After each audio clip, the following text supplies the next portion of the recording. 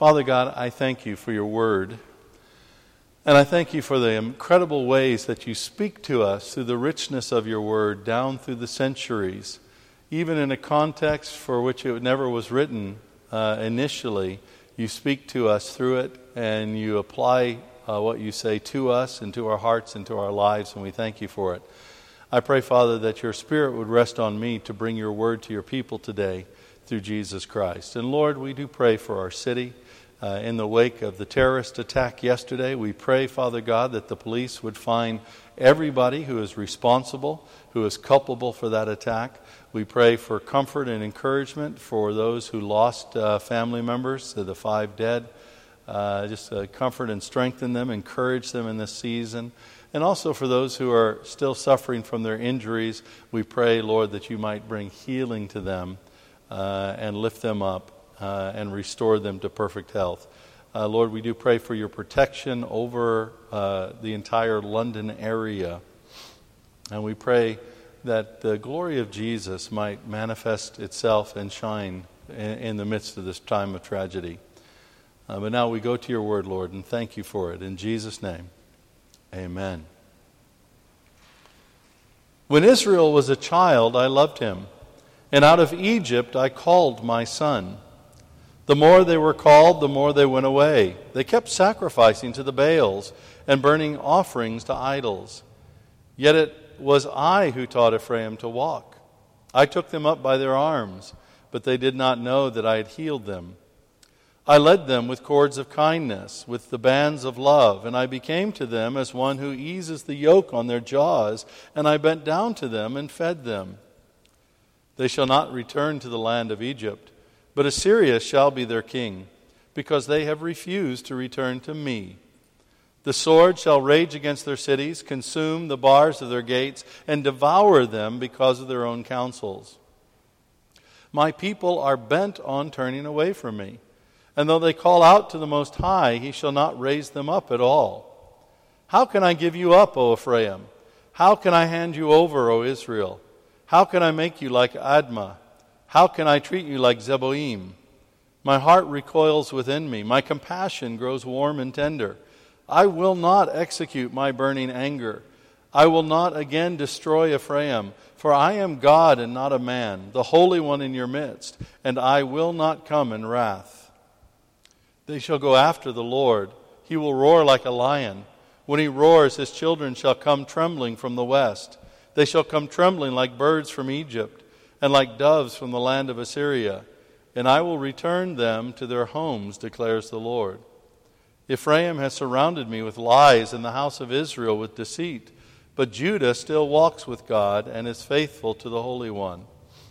Ephraim feeds on the wind and pursues the east wind all day long. They multiply falsehood and violence. They make a covenant with Assyria, and oil is carried to Egypt. The Lord has an indictment against Judah and will punish Jacob according to his ways. He will repay him according to his deeds. In the womb he took his brother by the heel, and in his manhood he strove with God. He strove with the angel and prevailed. He wept and sought his favor. He met God at Bethel, and there God spoke with us. The Lord, the God of hosts, the Lord is his memorial name. So you, by the help of your God, return. Hold fast to love and justice, and wait continually for your God. A merchant in whose hands are false balances he loves to oppress. Ephraim has said, but I am rich. I have found wealth for myself. In all my labors they cannot find in me iniquity or sin. I am the Lord your God from the land of Egypt. I will again make you dwell in tents, as in the days of the appointed feast. I spoke to the prophets. It was I who multiplied visions, and through the prophets gave parables. If there is iniquity in Gilead, they shall surely come to nothing. In Gilgal they sacrifice bulls. Their altars also are like stone heaps on the furrows of the field. Jacob fled to the land of Aram. There Israel served for a wife, and for a wife she guarded sheep. By a prophet the Lord brought Israel up from Egypt, and by a prophet he was guarded. Ephraim has given bitter provocation, so his Lord will leave his blood guilt on him and will repay him for his disgraceful deeds. May God bless to us this reading from His holy word. When you have a tragedy, as happened yesterday with the most recent terrorist attack here in London, a lot of times people really struggle to make sense of it. And in fact, it doesn't make sense. It is a senseless act that simply takes a few lives and causes fear and distress and ends up losing your own life, but really, ultimately, accomplishes nothing. And you look at this and you scratch your head and you wonder why, you wonder how it can happen, you wrestle with it, you struggle with it a bit, and invariably, questions come to about God. And people start asking, okay, is this a sign of God's anger? Is this God pouring out His wrath on London? Is this God dealing with us very strongly and according to our ways? Did God cause this man to drive his car into people and stab a police officer and try to kill many others? Is God responsible for all of this? Maybe it's because of our sin. Maybe it's because God is speaking His judgment, His wrath against us.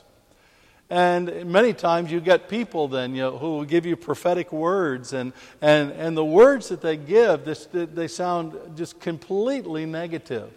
It's all against this and against this and against this, and often ends with something like, I'm going to smite thee and smash thee like a little bug cockroach under my grand God-sized foot, or something like that. And you think, is this God? Does this really represent who God is and what God does? And then people will go to places like the Old Testament and they'll read the prophets like Hosea, like Isaiah, like Jeremiah, and they'll say, well, all this is harsh, it's condemnatory, it's negative, it's all about God bringing judgment, it's all about God bringing death. But the only way to come to that conclusion is actually by not reading the text in all of its fullness. Because even though in prophets like Hosea, God speaks some very strong things and some very strong words against His people, He makes it very clear that His heart is not like the heart of the terrorist. His heart is not a heart to mow down people. His heart is not a heart to bring death and destruction to people. His heart is a heart of mercy and grace. Notice what He says here. He says, how can I give you up? This is verse 8 in chapter 11. How can I give you up, O Ephraim? How can I hand you over, O Israel? How can I make you like Admah? How can I treat you like Zeboim? My heart recoils within me. My compassion grows warm and tender. You see, God, even in the midst of His anger, even in the midst of the discipline that He brings on His people, and sometimes it's a very hard discipline, but even in the midst of all of that, God shows that He is compassionate and tender. He says, verse 9, I will not execute my burning anger. I will not again destroy Ephraim, for I am a God and not a man. I am God, and not a man, the Holy One in your midst, and I will not come in wrath. I will not come in wrath. It's a very powerful thing God says. And when we give prophetic words that are entirely negative, or when we try to blame situations like what happened here in Westminster on God and God's wrath, we're not portraying His heart. Yes, it is true that people will deal with the consequences of their sin. And we certainly see that. And yes, it is true that there are evil people in the world who will do evil deeds. And it might be convenient for us to say, where is God in the midst of this evil? It doesn't seem like He was acting yesterday. It doesn't seem like He was there. But we cannot see the bigger picture. We cannot see it from God's perspective. We cannot know fully how God really was present yesterday. How many more lives would have been lost? And we know as Christians we have this confidence that even in the midst of great tragedy, that God is still God, that God is still in control, that God still has His sovereignty. He has not sacrificed His sovereignty. Evil will not win the day. Those acting in God's name to bring destruction and turmoil and fear and death, they will not have the victory, because as we see in the cross, even though it looked like the cross was a total defeat for Jesus, it only paved the way for the resurrection on the third day. And as Christians, we look at this and we see tragedies like this, and we have the confidence of the empty tomb, even as we witness the devastation and horror of the cross and how it's manifested in so many ways. But the question comes, what do we do? What do we do in the face of these kinds of tragedies? What do we do in the face of what seems to be God's judgment, or at least seems to be God stepping away and saying, okay, you can experience the consequences of all your sin? What do we do in the midst of these kinds of issues where people around us who don't know Jesus, and some who do know Jesus, but many who don't know Jesus, will be struggling and asking questions and wondering what is going on, and wondering, can there really be a God that's up there? Is there really a God of love? What do we do? Well, Hosea, in this passage, the Lord speaking through Hosea, He gives us some encouragement. Verse 6 of chapter 12. Now, he's talking, leading up to this, he's talking about the example of Jacob. And Jacob was a man who struggled. Jacob was a man who wrestled. He had to work for 7 years for his wife, and then he was deceived, and so he worked another 7 years, 14 years. For the woman of his dreams. He was the second born, yet was grabbing on the heel of his brother, deceived his brother out of his inheritance, and deceived his father into giving him the inheritance. He was a man who strove with God Himself, who wrestled with God there at Bethel and met God. And in light of that example, in light of the reality of struggles and things, what do we do in the midst of all of this? There's the encouragement. So you, by the help of your God, return. We need to understand that we cannot navigate any of this without God's help. It causes us to go back time and time again to the Lord and say, Lord, fill me afresh with your Holy Spirit. Enable me to become more and more like Jesus. Give me gifts of the Holy Spirit through which I can minister to others. Give me wisdom and guidance and love to share with other people. It all comes by the help of our God. So you, by the help of your God, return. There's a constant need in our lives to go back to God, because it's so easy for us to wander away. It's so easy for us to get caught up in the busyness of life. It's so easy for us to get caught up in our sin that time after time we just need to go back to God, return to God, return to God. Sometimes it feels like God has left us, but actually God never leaves us or forsakes us. But certainly we can walk away from God and walk out of the conscious sense of His presence. And so we return to God by God's help. He draws us back, and we return to God and return to God. But that's not it. That's not all. Then He says, hold fast to love and justice. When we see situations like happened in London yesterday, or when we see many other tragedies happening in our lives, or many other struggles that we face, many other difficult circumstances, we need to hold fast, the prophet says, to love. Now, love is not some wishy-washy emotionalism. Love is a zealous, self-giving commitment to other people for their benefit. We give ourselves in love just like God gave Himself to us in love.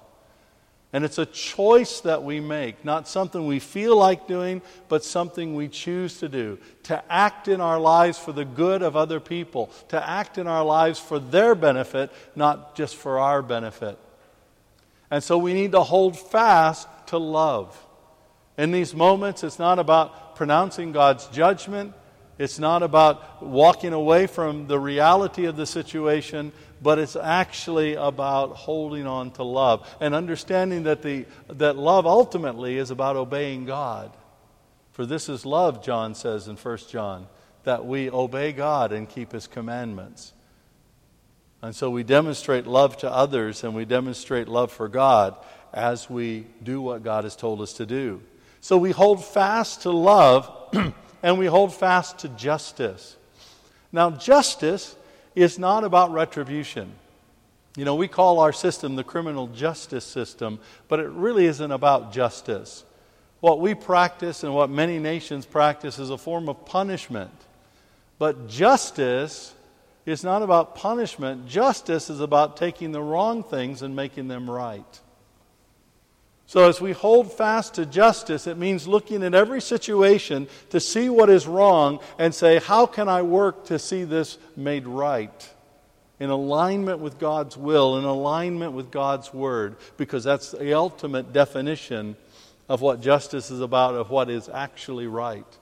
And so we look at each situation and we say, how can I live? How can I act? How can I choose under the leadership of the Holy Spirit and by the grace of God upon my life to work in ways that promotes justice, putting the wrong things right. And so we hold fast to love and we hold fast to justice and we persevere in them. And then the third thing that God encourages us to do here, by His help, to wait continually for our God.